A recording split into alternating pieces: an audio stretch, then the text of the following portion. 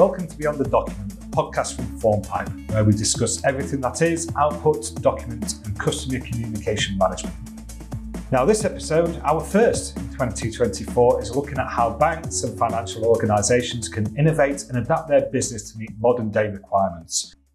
Here at FormPipe Software, we play a big role in helping meet those requirements, ensuring the best communication management are produced, and often delivering hyper-personalisation, which is moving from being a nice to have to more of a prerequisite on those beautiful RFPs that we get given. But it's the core platform that plays the main part in delivering the innovation desired and the innovation that will drive the bank forward for the next decade or even further. So joining me today to discuss this is Nelson Wootton, the CEO of SaaScada, who don't only bring innovation, but also supercharge it. So welcome to the podcast, Nelson. Thanks, Ben. Really good to be here. Yeah, and good to meet face to face here in London. Absolutely. Yeah. Now, there is only one place we can start this podcast, which is the history of SaaScada, because that as an organisation and as a core platform vendor plays such an important role, the backstory as to why you're here. So maybe you could tell everybody about that. Yeah, it started not as SaaScada, but it started back in 2013. My co-founder and I, a guy called Steve Round, he wanted to build a bank for the unbanked. At that time in the UK, we'd been through a decade already of very low interest rates. Sure. All that's over, as we know. We know. Yeah. And in this kind of period around 2013, those of you long enough in the tooth might well remember this, particularly if you're close enough to financial services. The government was trying to mandate banks to kind of offer second-class current accounts to customers, right? Cheap current accounts. Yes. Yeah. And that was all about driving up financial inclusion. But we didn't really agree with that because the technology means you shouldn't be offering a second-class product, right? It's not much good, a bank account, without things like direct debits and all those other bits and pieces attached to it, right? A second-class account wasn't the right way. So he wanted to build a first-class product, as he would say in his own words, that was applicable to all. I'm not going to spend too much time on that story, but what's important about it is in order to build a bank, we had to buy core banking software, and that hurt. Okay. Right, it hurt. The world has changed significantly since 2013 in terms of core banking, but many of the well-established vendors are still out there today and are still well-established.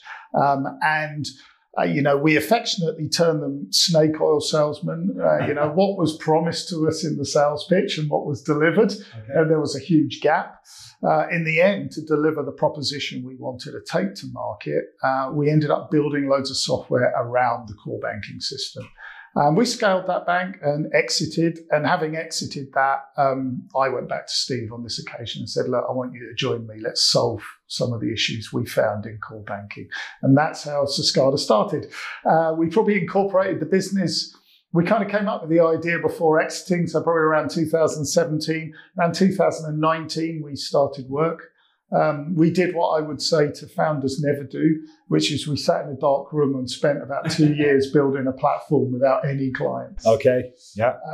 Based on your own experience. Yeah, exactly. I think it was all right to do that because we'd just come out of running a bank and knew the problems we wanted to solve. But generally, I'd say don't do that. Find a client, find a prospective client to work with to build it. Yeah. And then having done that, we quietly went into the market using our network to start signing initial clients. Some of those have become huge successes in the last couple of years. And then after that, we started raising money and going, no, we built a platform and we've got clients and we've got revenue. Now we want to expand sales and marketing. And that brings us pretty much to today. And that's across all different types of banking as well, different banking verticals. Yeah, so one of the things that we found super frustrating with core banking, I guess I'm a techie, so I'm going to give you a little bit of a sort of techie rundown of where we see some of the challenges. And what you said that like it was an admission. Yeah, I think I've always maintained it was a good place to be being a techie, and largely the world sees us slightly as the rock stars we think of ourselves as being these days. Yeah. But for a long time, being a techie was a slightly dirty word, and it meant you didn't wash very much, and you never went out in the daytime, and you certainly couldn't talk to human beings. One of the things we learned about the kind of challenges core banking, especially legacy core banking platforms have, is that the behavior of an account, a loan account, a deposit account, a current account, and the account itself are very, very closely coupled together. What tends to happen is core banking software is often written around lending as a proposition because banks make money from lending money. So it's kind of number one on their list.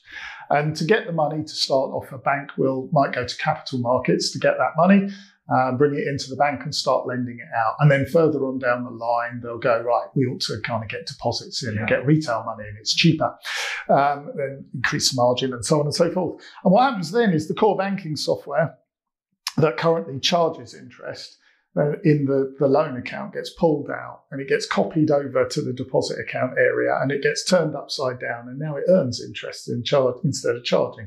And it's a quick fix. And the functionality isn't quite so good, but it does kind of work. Sure. And a little bit further down the line, they take that code, they go, we want to get into transactional banking. They pull the interest bit off and they go, here's your transactional bit. And then that's sold as modules. So you'll go to a core banking vendor and they'll say, we'd like to send you, we're going to sell you the lending. Oh, you want deposits? Well, we've got a deposit module you can buy. Oh, you want current accounts? We'll sell you a current account module. Yeah. And what they're really selling is 3 different code bases that are maintained, tested, run, and developed independently of each other.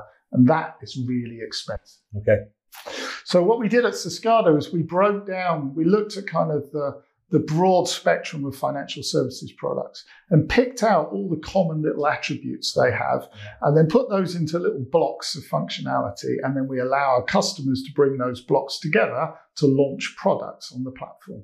And you can launch any kind of product once you're on the platform. You want a loan account, go ahead. You want deposit accounts, go ahead. You want current accounts, go ahead. Do you want a hybrid where it behaves like this and in certain circumstances like that? Go ahead, right? Bring all those little bits of functionality together, describe how you want it to work, and get it running on the platform instantly. And then from a maintenance point of view, then you keep those modules maintained yourself. Yeah, absolutely. And what's really elegant about it, those little blocks, adding new blocks in takes us a couple of days. Okay. So if a customer comes to us and says, yeah, this is all really nice, but what I actually need to do is ABC, and we go, yeah, we haven't got an ABC. Right, no problem. We'll build you a new block. And what's very elegant about this is that new ABC block, it's ignored by all your existing products because they've got nothing to do with the ABC functionality. So your ability to deploy it, add it in really quickly, but you're not spending months regression testing all of your deposit accounts or loan accounts or current accounts because you've added new functionality in. The new functionality sits completely separate from those accounts. They'll ignore it. They're not interested in it. So your ability to change, adapt, modify what you're doing, bring new functionality to the platform very, very, very quickly. So that's a key thing, a key challenge that we understood having bought and used core banking software we felt need to change. Well, I mean, that feeds into also the fact that we know that not all banks are greenfield. Okay, it's a bit of a luxury, I think, if you are, and that can be a whole organisation. It can be a bank moving into a new area, but obviously they do have. A lot of them have existing business, of course, and they've got to maintain that. They've got to still make it competitively. Yeah, absolutely. So maintaining that kind of business as usual whilst also going through this digitization for an existing bank is a big challenge. So when we talk about like legacy tech, it is a way that you can also introduce your way of working to organizations with that challenge. Yeah, absolutely. So let's talk about that. So we liken a bank changing its core banking system to kind of open heart surgery while the patient's walking around. Yep. It doesn't get any scarier than that. Nobody wants open heart surgery. You have open heart surgery because you're going to die without it. And actually, I think it's a pretty good analogy for that reason. It's a very, very frightening decision for a board to make, full of risk. The road is full of disaster stories that are fairly public out there about banking transformation projects that went horribly wrong and customers couldn't access their money and the regulator comes down pretty hard when that happened. It's a nightmare. So there's a few things that we look to do to mitigate a whole load of that stuff. So quite a lot of a financial services products, a financial service businesses products, a bank or otherwise, are fairly short term. Not all of them. Some of them current accounts run for many years, mortgages clearly many years. Deposit accounts, though, tend to be 1 to 5 year products. Loan accounts often tend to be in the same sort of brackets. So what we'll encourage platforms to do, or businesses to do, is to stand our platform up alongside their existing system and run down the book on one side and run up the book on our side. So as those maturity windows come along on your deposit accounts, close them off on old platform, open up the new product on the new platform, mitigate a whole load of risk. What we tend to find is that doing that gives a bank some wins. And that's quite important. When you're doing transformation, you can't spend months and months waiting for a small success story to bubble its way back up to senior management. You need wins quickly. And wins build a kind of cultural momentum for change, which is also utterly critical. I was going to pick up on that point because I acknowledge your first words were, I'm a techie, but stepping away from the actual software used and the technical aspect, a big part that we see here is people's hearts and minds, people who are involved in the project and people who may have been familiar with the existing platform for the last 15 or 20 years of their career. So obviously making them feel comfortable and not making them feel that their role is at risk by bringing in new technology, which is actually going to safeguard the banking future. I see that as important as well. Yeah, I think the first place to start is new technology doesn't really mean less people working. It means more scale. So the same number of people, but being able to do more things because technology makes it more efficient. If you start with that as a viewpoint and then start talking to the people about where they're frustrated. What is it that frustrates you about your job? Where are you spending a whole load of time that you just think, for God's sake, why are we doing it like this? And those are really great questions because generally if you talk to people in that context and it's like, well, maybe we could take away some of that pain. Now they're kind of, okay, I'm open to the idea of change. You're not trying to make it harder for me. Yeah. You're trying to take some of that pain away. There's no doubt though, it is a huge cultural project to do kind of digital transformation. Yeah. And there are always friction and pain points. We'll often find doing these kind of things, the stuff that's not documented and not known about and that's hidden away in a bank where, that somebody does, and it's not really the correct use of that tool, but it's been done like that for ages and it does kind of work for them, and trying to uncover all the things that haven't been documented and written down and understood. I think the other thing I'd also kind of really urge anyone thinking about digital transformation is start the process with where you want to be, right? We see a lot of RFPs, and I don't think this is dedicated to the financial services industry, but when we see them, a lot of them describe what an organization does now. Yeah. And when we see that, we kind of think, why are we doing this really scary open heart surgery project if we just want to achieve what we're doing now? Yeah. Completely. I mean, we've had this within our own organisation. So in about 2018, 2019, we merged effectively 3 different business units into one, and obviously all those internal systems that came with it. And I agree. If you then canvassed everybody involved, you get a huge amount of requirements. And instead of looking forward and thinking, right, it's going to be a little bit turbulent for 12 months, but where do we want to get to? I was at a presentation in London last year, and I've forgotten the gentleman's name, but it was from the Nationwide. And he said the first thing you need to do is actually assess where you are and also see where you want to go to, because they were looking at the number of systems that they got internally. They thought it was maybe 40 or 50, it turned out to be 140. Right. So until you really understand where you are, can you really plot where you're trying to get to? Yeah, absolutely. Yeah, real pain. And obviously, you use that lovely phrase of open heart surgery. I mean, definitely the big bang approach. I do think those days have gone. If we can feed it into organisations, and you touched on some quick wins. Yeah, so the way we approach that is probably around the second thing that we do really uniquely in the core banking space, which is real-time data. Yes. So one of the frustrations we had when running a bank was reporting. And almost all banks will recognize and roll their eyes at this. Reporting usually involves a staggeringly large number of people working on spreadsheets, drilling out data from databases in different systems and sewing it all back together, building a bunch of graphs, and then pushing it out to senior management. And all of that stuff takes time, which means as in a leadership role in the bank, you're out of date constantly. Right? You're always out of date. And it's very difficult to reconcile all those reports against each other because they didn't all happen at exactly the same time. So one of the ways we addressed that challenge was to build a core banking system around event source architecture.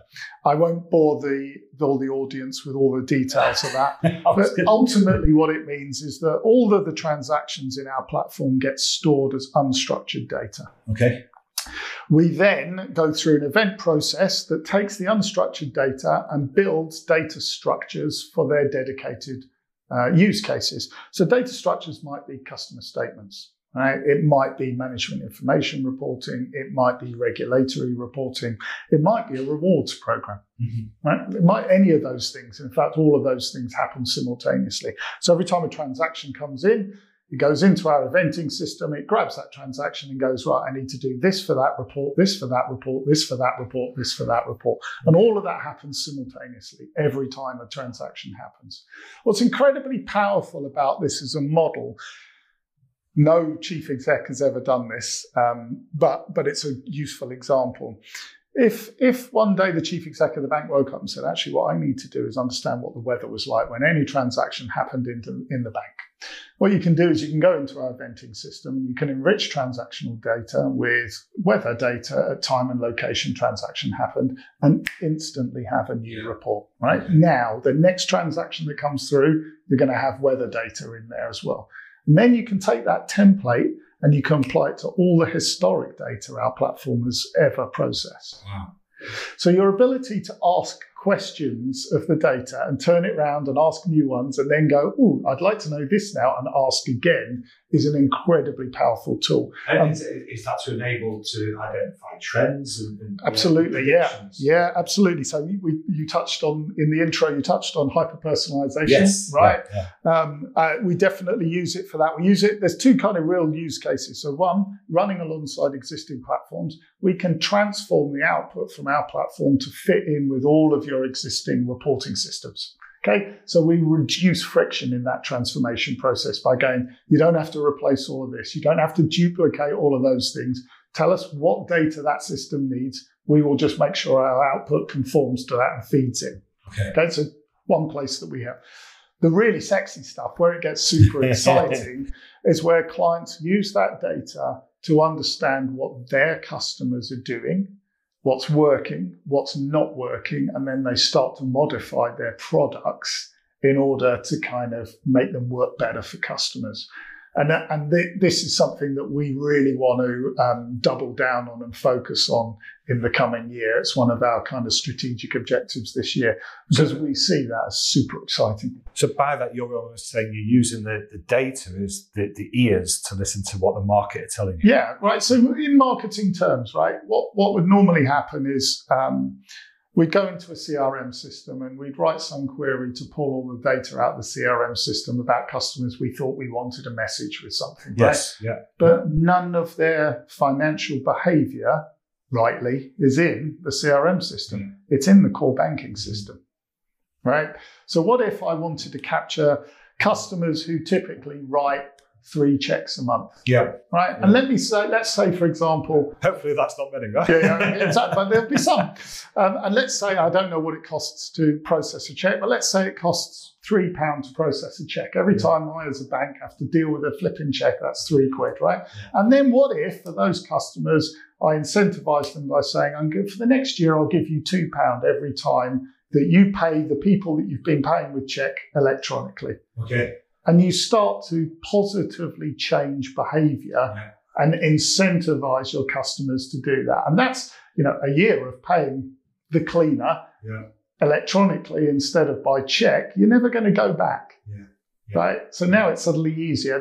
that are ways of looking at using that data to monitor what customers are actually doing and figuring out real tiny segments and incentivizing them so that I could have a rewards program that looks completely different from yours, because the things the bank would like me to do are completely different from the things the bank would like you to do. Yeah, brilliant. Okay. And in the same way that banks for 400 years have been using data, and back then it would have been what they actually knew about a person. Absolutely. Here we're using real-time information. Exactly. So it's a really powerful tool, and we're barely scratching the surface of it. It's super exciting. Yeah, brilliant. Okay, well, given it is only February, what do you see coming for your organisation this year? Yeah, it's all going to be about data. So it's going to be it's going to be another good year from a growth point of view. Super exciting. We're continuing to grow across Europe, which is really great. We're starting to get some traction in the Middle East now as well. And Asia's starting to kind of come onto the radar as well. So a really exciting time for us as a business. Recruiting hard, building out our team, all super stuff. From a client point of view, we really want to start building out some example templates and things for customers to play with inside our data eventing system to start sparking their imagination and creating ways of them going, oh, I quite like that, but can I just tweak it to do this instead of that? And start really encouraging them to drive that use of data back into what they do as a business and start to challenge that. And I guess there's nothing stopping you from learning from one client and taking some of that learning and introducing it to a new client and saying, CEO over here has actually found these type of reports really beneficial to them. Yeah, exactly. Because every client has their own instance of the SaaScada platform for obvious data sovereignty and security reasons. Yes. But those kind of templates are incredibly repeatable, right? Yes. So we can just go, and in fact, we're going to start building out suites of those for clients to kind of play. Because I think one of the things that's really super powerful about this is that the place that you read data on our platform is totally separate from where you write it, right? The writing goes into the unstructured data, yes. Transactions happening authorized there. So you can play with reads without any fear of doing any damage anywhere in the platform. Okay. But we see tech departments and banks being very, I'm playing with a database. This is a little bit nervous. Yeah. Is it okay to do this? And we're like, yes, it is absolutely okay. And even for us non-techies, we could actually play, we could shape that data as we need it. Exactly. And that's and it's driving all those tools up into kind of the management of business users in order to kind of empower them and encourage them to start playing with it. You shouldn't be scared. Right? Don't be frightened of this stuff. Have a play, dig in, try and find some things that you didn't know about your customers, and then figure out if you want to change those, how to change them. And you can literally build rewards programs down into individual users if you want to. That level of data granularity is absolutely feasible. I hear this because I'm being encouraged by my senior management to stop playing in Excel and start playing within the live systems a bit more. But, I'm probably showing my age there. It sounds fantastic. It sounds really exciting. I'm looking forward to watching SaaScada this year and seeing what happens. So thank you, Nelson. Thank you for your time. Thank you. Thanks, Ben. It's been great fun. Yeah, it has. And thank you to listening to Beyond the Document. If you're interested in what Nelson and his team at SaaScada do, then please visit SaaScada.com. That's SaaScada.com. I'm Ben Saxton. Join you next time on Beyond the Document.